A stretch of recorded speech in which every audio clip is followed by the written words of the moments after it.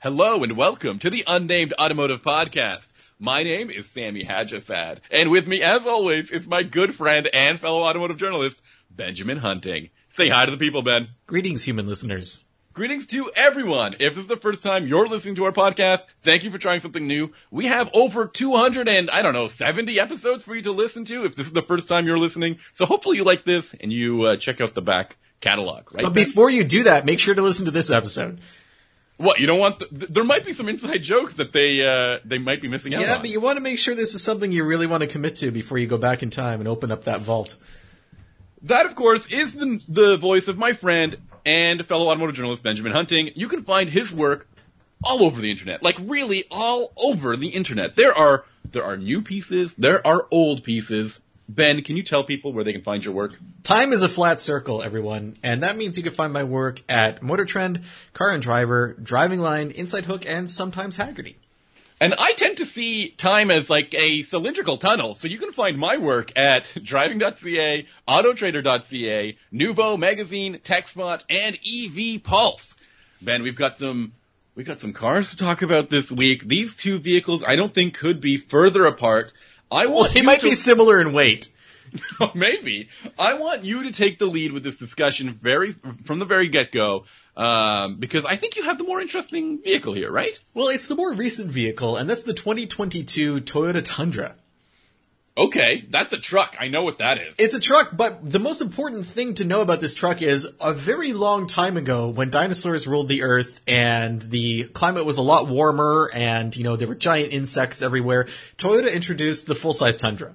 Yeah, roughly the Jurassic period. So back in 2007, 2008, around there, and then they did absolutely nothing with it for a very long time. They kept it the same. There was kind of a refresh in 2014 that didn't change too many things.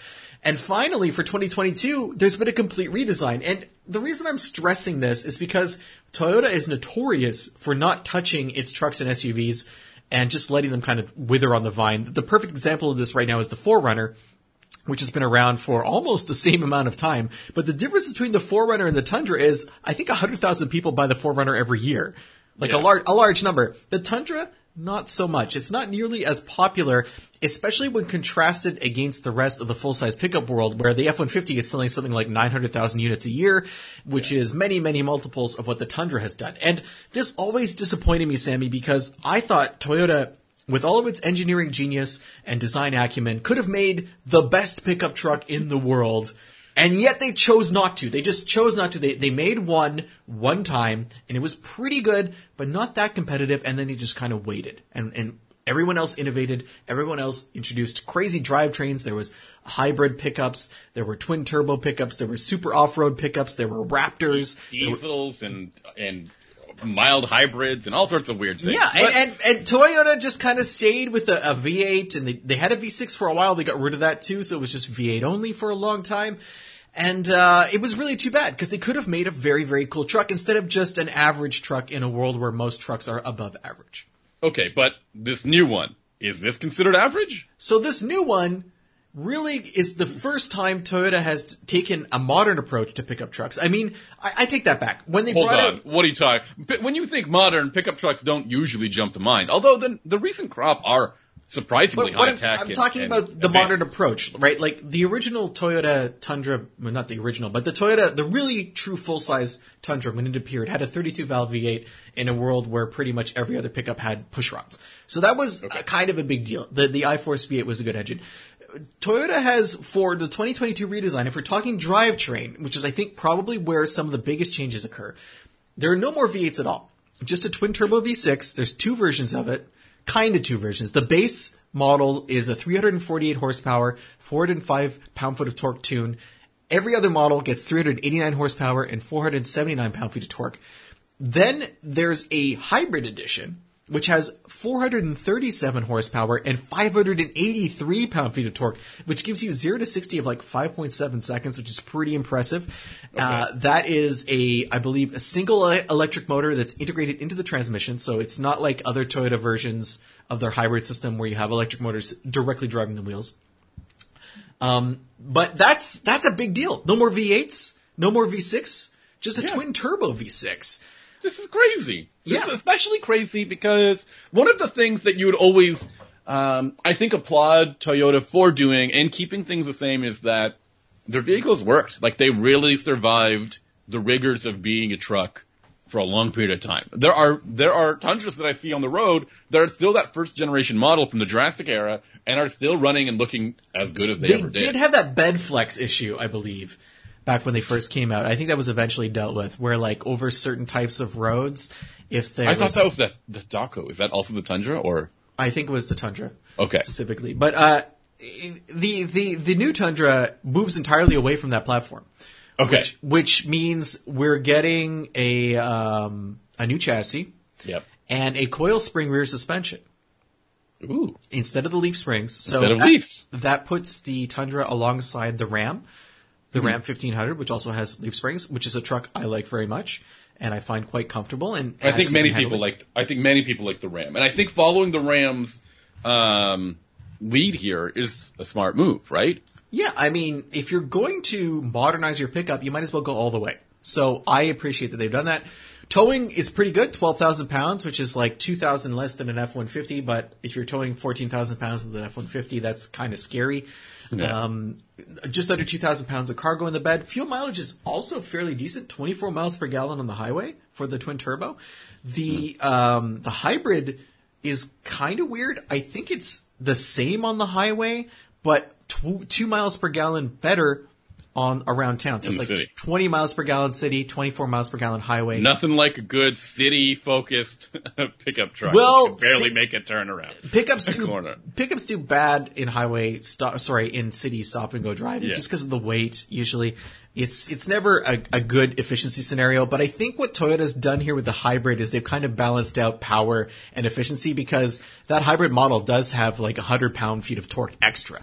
Okay, but you're not driving the hybrid. You're driving the turbo. I'm driving the twin turbo, and I'm driving D4 ST. I heard. specifically. You're so obsessed with this direct and port fuel injection system that is standard with this engine, the 3.5 liter V6.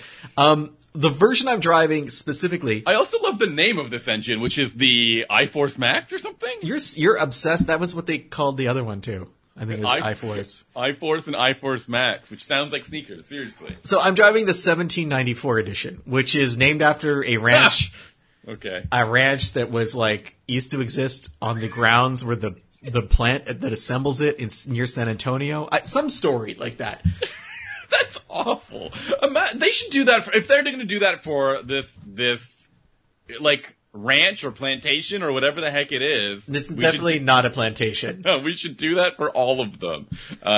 All of the indigenous lands that have been taken over by these plants, right, Ben? Okay, so moving along from I personally don't know the heritage of every auto assembly plant in North America. Maybe I'm assuming that sounds like a great story. I'm assuming it's a history deeply soaked in the blood of conflict, like pretty much everything in North America. But the 1794, it's like second from the top in terms of price. Well, I want to qualify that. There's a TRD Pro hybrid, which is strange to say. My brain just scrambled thinking about that. It's just above that, like $6,000 more, I guess. And then there's something called the Capstone, which is really expensive, $75,000. That is very expensive. The version I drove, though. though. What is going on? Is that a Lexus? I don't know. I haven't been in a Capstone. But the 1794, it's pretty much the same as the Platinum. They're within like $500 of each other. But the 1794 has all this wood trim inside and different leather. It's kind of like Ford's King Ranch edition, if you want to think of it that way, where it's well equipped, but it's not necessarily like it's a separate model, but mostly from an appearance perspective. I see. So, okay. Is it attractive? I mean, that's the real question people want to know about it's trucks, okay. right? It's or okay. do people want to at. talk about capability rather than? It has a giant grill. It is enormous, like really enormous. I think it's an okay looking truck. I don't think it's particularly attractive, but I don't think it's ugly. Can you stand in front of the vehicle and the driver would be able to see you? Now, we tried this with my partner yesterday, and we tried this with the Raptor last year. Not the Raptor, And you couldn't make eye contact. The TRX. Right? I forget eye contact. I couldn't see the top of her head. It was really bad. With the Tundra, she is slightly more visible, but it's still Not a situation you want to find yourself in. Oh, no. It's terrifying. The other visibility issue with this truck that is actually more problematic for me, it has giant mirrors that stick out probably... That sounds like a good thing. What's wrong with you? Well, let me explain. I mean, in a world where I'm not constantly interrupted while talking about mirrors, the audience would already have that information. Constantly interrupted while talking about mirrors. We talk about mirrors almost exclusively on this podcast. And in our private lives. Yeah, yes, that's true. And I always want to push the conversation towards something else. Unnamed reflective podcast. Yeah. They stick out about 2 feet, but they're giant. Like, the mirrors themselves are 18 inches tall, at least. And this is a problem because every time I come to a stop at a corner, I cannot see what's coming around the street on the left side. The right side is a little bit better, but directly to my left, there's a huge amount of the road that's blocked out by the mirror. I miss pedestrians. I miss traffic. While I'm driving, it happens too. And I don't get it because there are other pickup trucks with big mirrors that don't do this. It's a serious design flaw for the Tundra, and I'm surprised this vehicle left the factory like that. I very rarely say something that strong about safety and a vehicle, but I think this is a huge issue. I don't know if these are special towing mirrors because of how far they stick out. They're split in two, so you do have the extra convex I guess convex is the word, mirror on the bottom that gives you like more of a view of if you had a trailer. But they are huge and they are a problem. Wow. That is an issue. I've had some cars that have like really thick A-pillars that you can kind of not see people in. You can lose people in. Yeah. This is like that, but like times 5 or 6. That sounds crazy. Like that sounds unreasonable. I wouldn't know how to deal with It's that. It's the worst feature of the truck, bar none. Wow. It's something that every time I drive it is a problem. Okay. I know that there's probably another issue that you've had with the vehicle pretty frequently, and that would be the new infotainment system. Not pretty frequently, but I did have the infotainment. So it's a fairly large screen. There's only one hardware button that interacts with it on the center stack. Oh, that bodes well. That really goes well. It's a volume button. It's a volume button, but it's not an on-off button. It's a mute button. So like... When I encounter the issue... But I mean, an on-off button is like a mute button in a way, right? No, I'm going to explain to you why the difference is important for the problem that I had. I had the screen just go white. I got in the car, I plugged in I'm using Android Auto. It does it wirelessly or with a cable. I plugged in my phone because, battery reasons. And I pulled away, and all of a sudden the screen went white, just completely white. This is a problem because of so many vehicle features that are routed through the screen. But because there's no on-off button... just a mute button, I couldn't turn the screen on and off to recycle. Why am I saying that? To reset it or to, power it on? I had to just pull over the vehicle, turn the whole vehicle on and off, and then have the infotainment system reboot. So even though there's like controls on the steering wheel to change from one track to the other or, up the volume or whatever, there's nothing that allows you to directly interact with the system itself. That's kind of a problem. Were you listening to the White Album? I was listening to nothing. Nothing. Absolutely. Not only did I lose the screen, but I lost all functionality. It was just gone. I don't know if that's... I'm sorry, go ahead. Is that just growing pains for the new system, which otherwise seems to work pretty well? I have kind of an annoying thing where it's telling me I'm logged in as guest and I have to dismiss it every time I turn it on. But if I want to create a profile, I have to create an account with Toyota, which is... I don't think you should have to create an account with a car company just to use your vehicle. I imagine the people who are buying this vehicle would do that, right? Like they're going to make an account. They're going to live with the vehicle forever. I don't see it being necessary, though. Why can't I just... none of the other vehicles I own require an account to use their infotainment. I can just use the infotainment. And I think that should be the case here. I think it complicates what is otherwise a pretty decent system. I always think that, for some of my hardware that you have around house, if they they break or they gimp up, you should have an easy, hard reset that you can do that doesn't involve turning the car off. I think there should be I don't know, some sort of secret hardware button combination that you can hold and it would reset it, right? That'd be a nice little debug. For sure. Control-Alt-Delete for your car is something I'm totally into. Are you joking with me? Stop it. No, I think that's a good idea. We should. I think that would be really cool. We used to have power buttons all the time in cars. It was something that was real. You turn the stereo on, you turn the stereo off. You didn't just mute it. I think that would be helpful for these kinds of situations. It would be a very quick fix instead of having to pull over and panic. I don't know. I didn't panic. I just turned up. But you're a pro, right? You're a pro. I guess. Not pro enough to make my own account at Toyota.com or whatever it wanted me to do. Moving on, though. Tell me more about this truck then. What was it like to live with beyond the pillars and the infotainment system and that juicy motor you've got in there? I had a four-door model with a 5.5-foot bed. It's still super enormous, very difficult to drive in traffic. The mirrors, again, sticking out pretty far, made me nervous whenever I was around buses or that kind of thing. If you're an urban dweller, full-size pickups are not for you. It will be a problem. Get a Maverick. You need wide open spaces for this kind of stuff. I can still do like a 3-point turn on my street, but it's not fun, you know? Is it fun in other cars? Yeah, man. Like fun. Like you got this big old smile and you're like forward, drive, reverse, forward again. Yeah, anytime I can just do a U-turn without a 3-point, I'm living. You're beaming. You're feeling life. it. It's going to be a good day. The drivetrain is pretty good. You definitely feel the power. The 10-speed automatic transmission is totally transparent. I feel like more transparent than the one in the Ford and GM products. Hey, that's a pretty big endorsement. Yeah, I really don't notice it. My dad's got it in his F-150, and you kind of do notice the gear changes. And especially if you're towing, you notice them, obviously. If you're not and the gear hunting as well. If you're not in tow haul mode, it doesn't lock out the top. Anyway, in the Tundra so far, completely transparent. I like that aspect. One weird thing is they've tuned the interior fake sound to sound like a V8. So the performance sound pleasure thing? Yeah, when you step on the accelerator, it's 8 cylinders of performance sound pleasure. So it's weird. It's like a cognitive dissonance that I know that's not real, but it's still pleasurable to my ear at the same time. Handling is decent. The bounce from the suspension is reduced with the coils. I do notice it as being more controlled. Montreal has horrible roads, and this vehicle is pretty good to drive over it. Interior-wise, it's enormous. I mean, obviously, you look at the exterior proportions, and you're like, well, it's got to be huge in there, too. That is accurate. The back seat is pretty ridiculous. There's plenty of storage space for all sorts of stuff. I like that about it. The fit and finish of the interior is pretty good. I don't know how into the wood and leather I am. Like, it doesn't feel, again, this has always been a Tundra thing, but it doesn't really feel up to the level of some of the domestic automakers when it comes to pickups.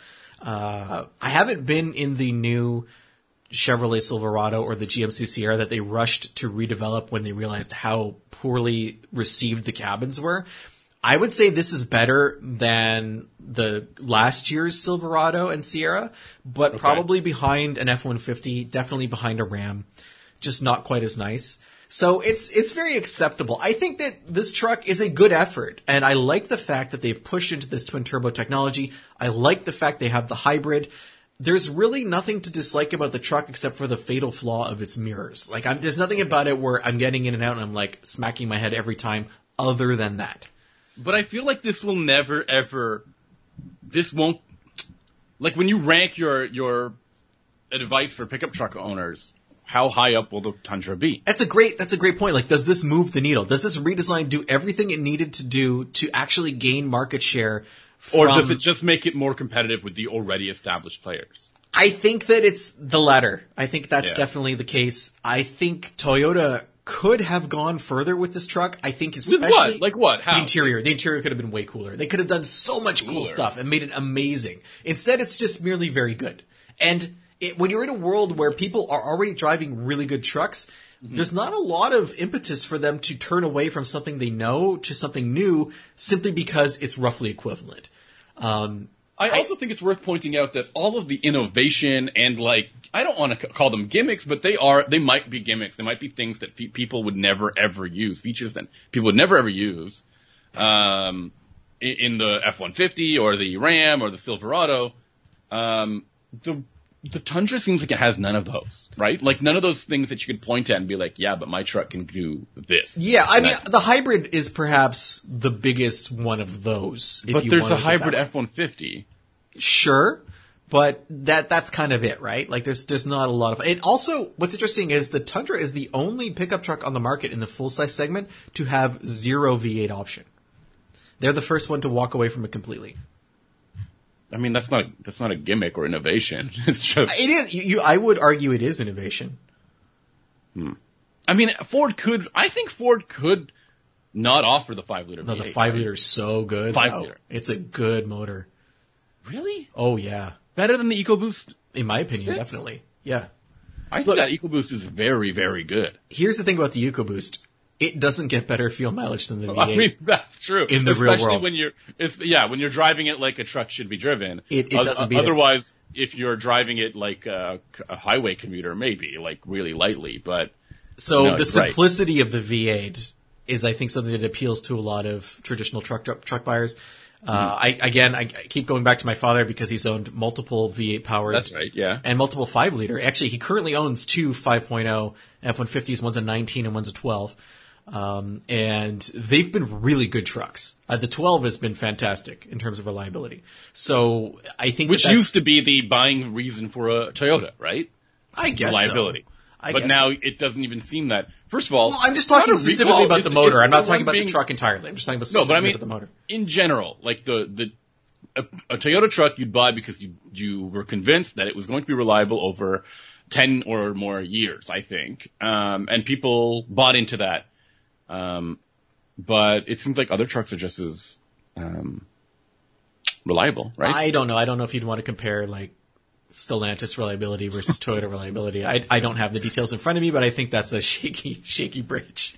Although I think there's a new recall on the Tundra right now. Yeah, I think it's actually the first recall in Tundra history. It's for a rear axle issue. In Tundra history? I think so. Yeah. That's a big deal. I mean, for the full size, I believe the older truck had that crazy recall for frame rust. Yes. Yeah, but that was like early 2000s, I believe. Everyone was rusting that. No, not like this. No other company has offered a warranted full frame replacement for a pickup truck. That's very hardcore. Tell me more. Anything else you need to talk about? I mean, I'm going to be driving it a little bit more. I've actually put a fair number of miles on it so far. I have some more miles I want to do, but again, the impression I'm getting from the truck is it's good. It's not overwhelmingly better than any other truck I've driven in any one area, except perhaps for the hybrid motor I haven't tried yet, and the fact that I do really like this twin turbo V6. I think it's quite competitive. Okay, that's good to hear. I hope that the vehicle gains a few more features in the coming year, and maybe a Prime version, a plug-in or something. Who knows? Let's see more from Tundra. I mean, there's a good base here. Why? Yeah. Let's not have 15 years of nothing like we did. And when I say nothing, I mean no redesigns. 15 years of stasis for this design. Like, keep evolving this. Give us a reason to care about this truck. Unless Tundra just doesn't matter in terms of profit, and they don't care. And they just use it because they make the what's the other one called? The Sequoia. No, that's based on even fewer people buy that. That's really very non. Yeah, I mean this. How did so many people buy 4Runners and nobody buys the Sequoia? Because think about it, Sammy. So many people buy Yukons and Suburbans. Because the Sequoia also didn't evolve for 15 years. It was exactly the same. So think about if it was 2021 and you were at the dealership and you were looking at a Suburban, which is very modern, versus like a Sequoia, which is still from 2008 or 9, right? Yeah. Second, have you ever been in a Sequoia? Not lately. But the previous generation? Yeah. I mean, there's many, many, many, many reasons why people are buying the 4Runner instead of that. That's fair. Anyway, I think the Sequoia was kind of a Me Too product where they just, it's cheap for them to make because they already have the platform. Mm-hmm. And maybe some people will want to buy it because they have a 4Runner and they want to graduate to something bigger and they don't want to leave the Toyota ecosystem. That's who I think was buying the Sequoia. Alrighty. I'm very curious. I want to look at Sequoia sales numbers because I think they're horrible, but I want to make sure. Okay. I want to have that confirmation. It just blows my mind that 100,000 4Runners are sold and like no other. Oh yeah, my let's goodness. hear this. Are you ready? I want you to guess how many they sold last year. 25,000? No, man. They sold 1/4 of the number you just said. Really? I'm not exaggerating. 2021, they sold 8,000 Sequoias. The year before, in 2020, they sold 7,000. The most. So that was a good year last year. So the redesign, I think, was in 2008. The most they've sold since the redesign was that first year where they sold 30,000, and then it immediately halved. Wow. Meanwhile, in 4Runner land. Yeah, hundreds. Last year they sold 144,000. Yeah. That's what? Almost Insane. 20 times? Almost 20 times, Sammy. That's wild to me. Yeah. So the Sequoia is a product that... And we have talked about the Doesn't matter. 4Runner several times saying, this is an old truck. It still has a 5-speed auto. It's awful on gas. Consider not buying it. And people are like, yo, I'm going to buy a 4Runner. Right? That's exactly it. And I was right about the numbers for Tundra. Last year was 81,000. Year before that was 109. So like they're right around that that's not bad. 6-figure mark. But I mean, Yeah. again, that's 10% of what Ford sells. Yeah, it is. And I think GM does, when you combine the two trucks, quite a lot. Ram does quite a lot. So, yeah, that's tough. I sometimes wonder if the only reason Tundra is still built is because they have excess production capability on the Tacoma line. And I believe that they're built in the same building and that they just want to absorb that and kind of put it out there. I don't know. It's really, I mean, how can you sell 144,000 4Runners and only 81,000 Tundras? Like, that's a crazy world where, imagine if the F-150 was being outsold by the Explorer, you know? Yeah. Like, that just doesn't make a lot of sense. Or the Edge. That's wild. If you have nothing more to add about the Tundra, I'm good. I'm ready to move on. you want excited. to talk about what I've been driving recently, which I think has a trim level that's been inspired by some pickup trucks. I think your Tundra is offered in a trim level that is similar to this. But I drove the Porsche Panamera Platinum Edition. Platinum Edition. Isn't there a Platinum Tundra and a There's Platinum a Platinum. F-150? There a Platinum. You were right on both counts. Well, I'm not sure this really borrows anything from those. It's just a subtle high-end trim level. It bumps up the price of this vehicle by about $10,000. And I'll be clear, I'm driving what is pretty much a basic Panamera. Like, this is not the S. But what it's does, not the turbo. what does it's basic not the Panamera GTS. get you these days? It gets you a pretty decent car. I mean, this model in particular with this Platinum Edition costs just over $100,000. So it's still a pricey vehicle. And I have to say some things about the Panamera, especially if you're going to be getting a base version of it. I'm not sure it kind of stirs you or brings to mind the Porsche performance or levels of performance that you could get in maybe an S or a turbo model. I mean, I guess that makes sense. A turbo is probably twice the cost or something. But there are moments when I'm driving this vehicle when I'm like, this could be anything, like a BMW or a Mercedes or an Audi very easily. And I don't think that's a great position for Porsche to be in with their sedan, right? So I'm looking at the Platinum Edition right now, and I'm struggling to find the differences between that and the base model. Like, they seem... Let me run them down for you here. Okay. First of all, massive wheels, 21-inch wheels on them. Okay. Okay? You've got black trim around the exterior of the vehicle. You've got a black trim around the exhaust, smoked out taillights. And I think that's about it. I want to... You've got Platinum Edition badging on the inside. So and it's an appearance package then. And you get two other packages, the premium package and what is the other one called? Yeah, no, just a premium package. So it is it's a value and appearance package combined.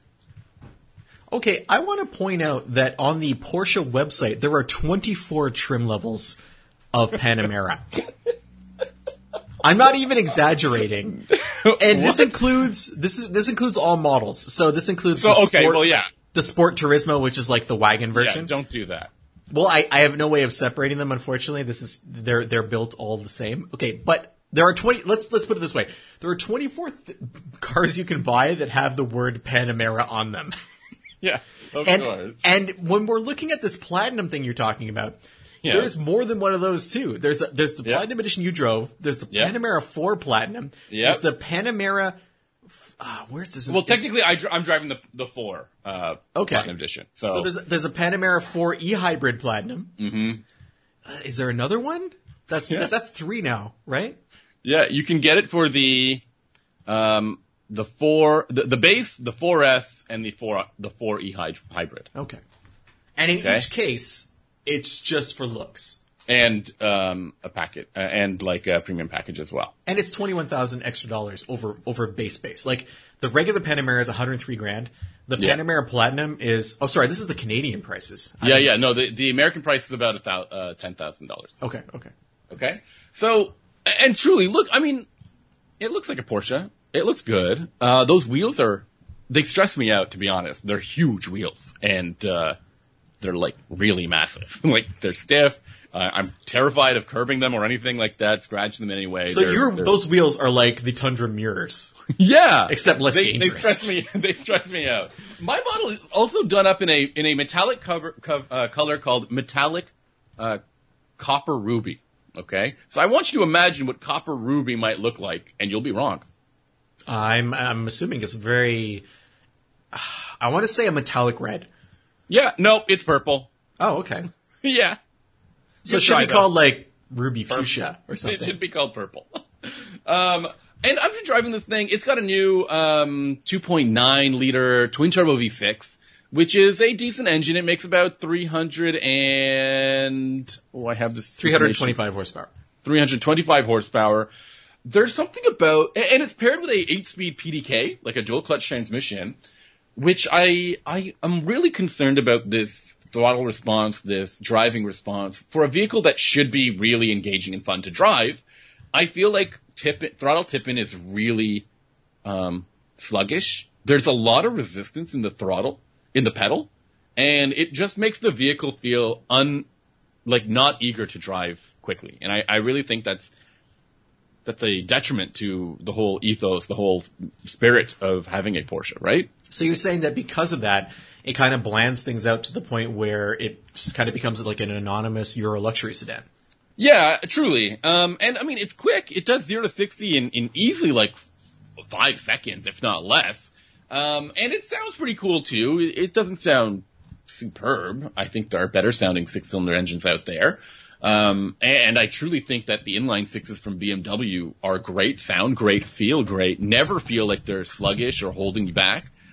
While the Mercedes ones have really good throttle response as well. So I'm not in love with what's going on with this Panamera. I want to dial things back a little bit to the point where we're paying. What's the base price in the U.S.? It's $92,000. Yeah. So we're paying $92,000 for 325 horsepower. Is that correct?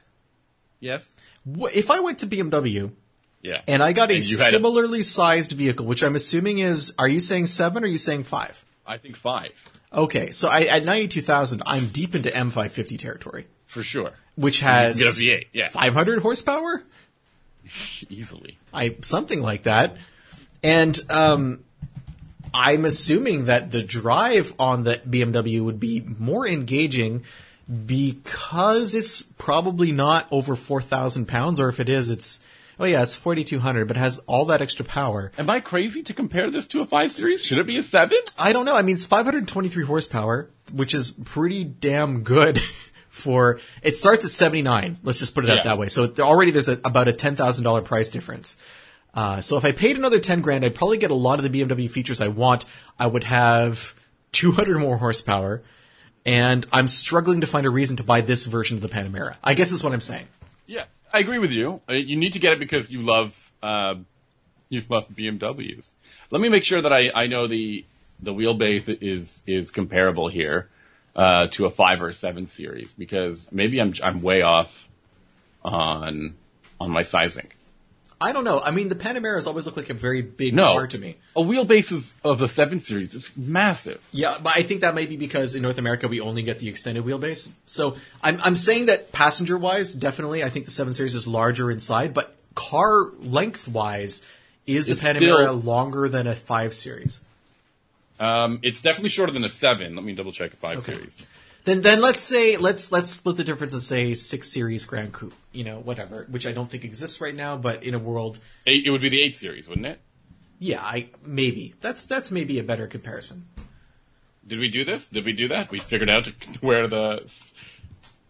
this thing would be. This has the identical wheelbase to a 5 Series, long wheelbase length of a 5 Series as well. And the 5, the 8, and the 7 are all built on the same platform. Yeah.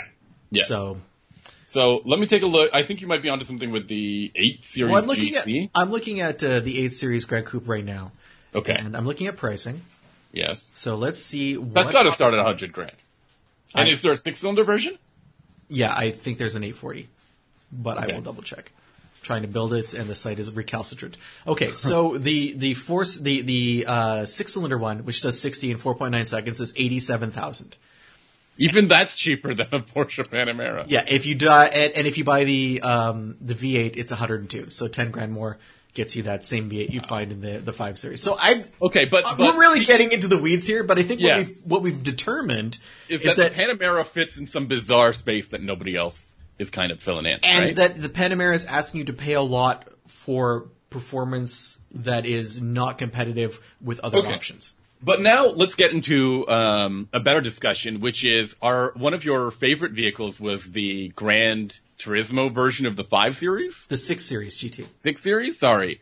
Which is a very unique vehicle, super niche, filled a white space that nobody else played in. I'm not saying it's my favorite. I'm saying it's maybe the best modern BMW. If you wanted a car that did absolutely everything and you didn't care what it looked like. So I think the Panamera can do this. But Just not in the base model. Just truly don't do yourself a favor. Don't get a base Panamera, like a non.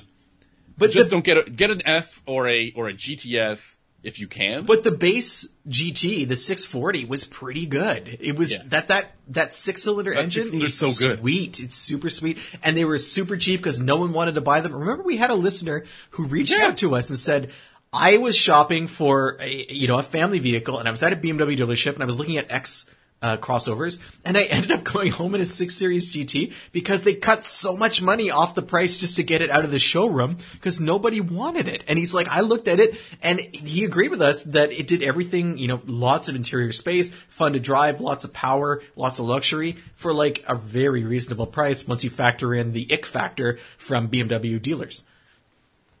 And I think if you're buying a Panamera, you're paying full retail minimum, Yeah. Actually, I have a friend who just bought a Panamera. He bought a Panamera last year, and maybe last year or January, and he ended up replacing it with a 7 Series. He bought a 740 or 750, can't remember which. See? Anyway, he liked the 7 so much, he got rid of the Panamera because he wasn't driving it. So that is real world, a real world. I mean, it's an anecdote, but it is a real world anecdote. But this person's an enthusiast, and I think in a world where they prefer driving their 7 Series over their Panamera, that is problematic. Says so much about the Panamera. And he's a multiple Porsche owner. He has a 911 convertible. He's owned 911s in the past. That's what I mean. Trying to say is that this Panamera really doesn't feel like a Porsche, and that's sad. That's really tough. Of all of the times that people have said you're going to water down the brand when you deliver X, Y, or Z, which might be the Cayenne and the Macan and the Taycan. The Panamera is the one that really doesn't work. Isn't. So many of them. This is a very really the Panamera. And I thought the Cayenne and the Macan really blow it out of the water. The Cayenne is a very popular vehicle, but really the Panamera and the Cayenne, I think, are the main supporting legs of Porsche financially. Wow, we should take. I mean, if you're still on that, I'm taking a look now, but good car, bad car. I thought it really pales in comparison, especially in comparison to the I guess it's not fair to talk about BMW sales.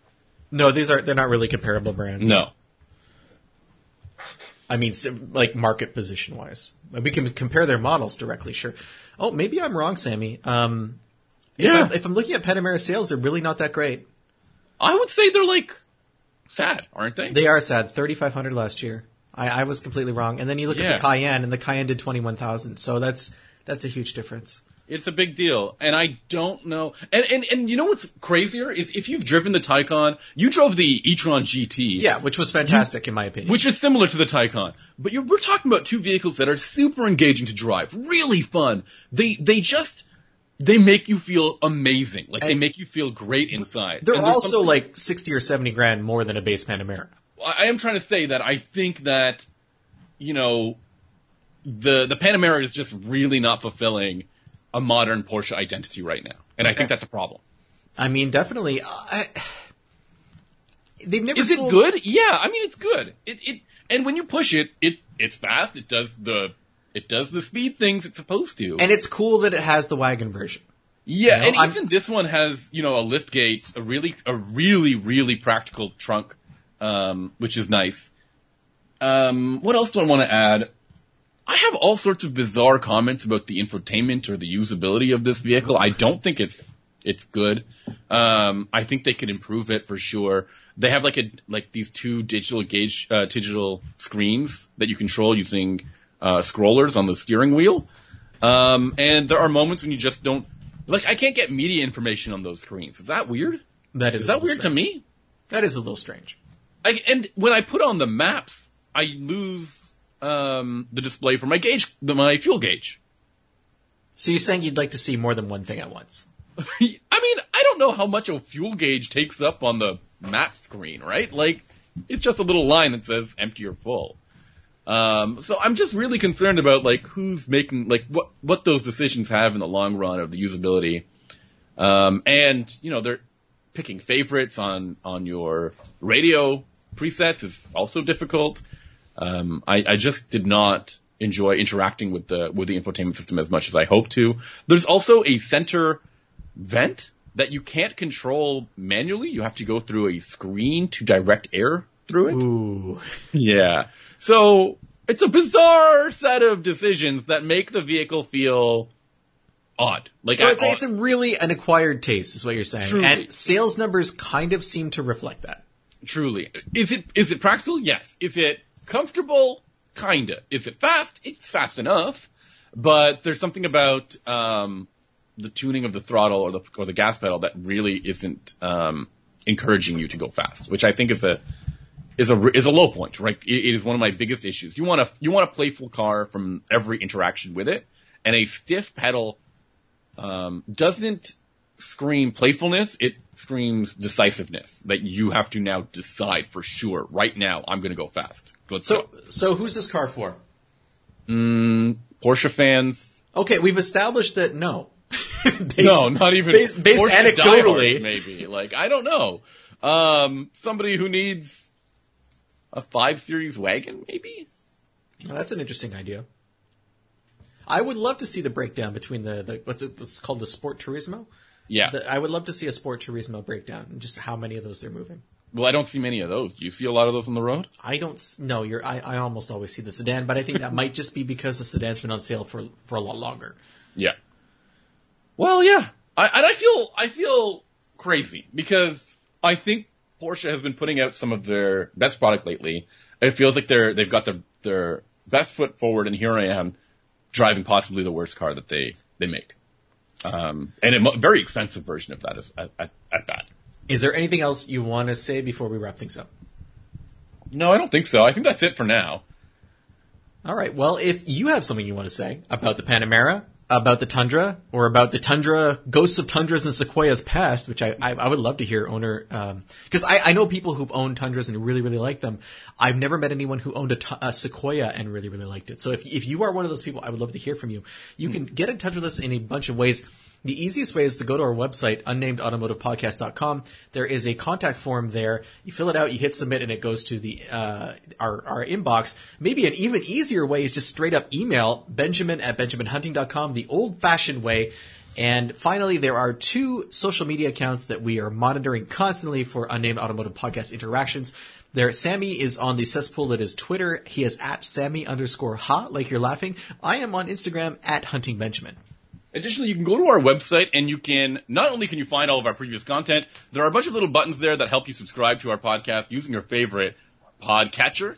Or, you know, the easiest way is to just go to your app, search for the Unnamed Automotive Podcast, and we should be there. If we're not, panic. Send us a message in all caps saying, I can't find you guys. And we'll do our best to figure it out. Right? And if you do find us, it's great if you could, leave a review or a comment. We've seen a bunch of people have been doing that lately, and thank you for that. It helps increase our audience. And if you want to support the podcast directly, you can do that at Ko-Fi, ko-fi.com/unnamed automotive podcast. Thank you so much. Yeah. Well, I was going to ask you, Sammy, we're actually taking a break next week, I believe. You are going somewhere, and I am going somewhere. And then when we come back, after taking a week off, we are going to be talking about what exactly? I don't know. I haven't thought that far ahead. Well, I have. And I'm going to be talking about the Kia EV6, which I'm pretty excited to do. Oh, okay. Oh, shoot. I need to get on top of things. Well, you've got a few weeks to get it done. I will. Don't worry. Thank you for listening, everybody, and I can't wait to talk to you when we get back. Bye. Bye.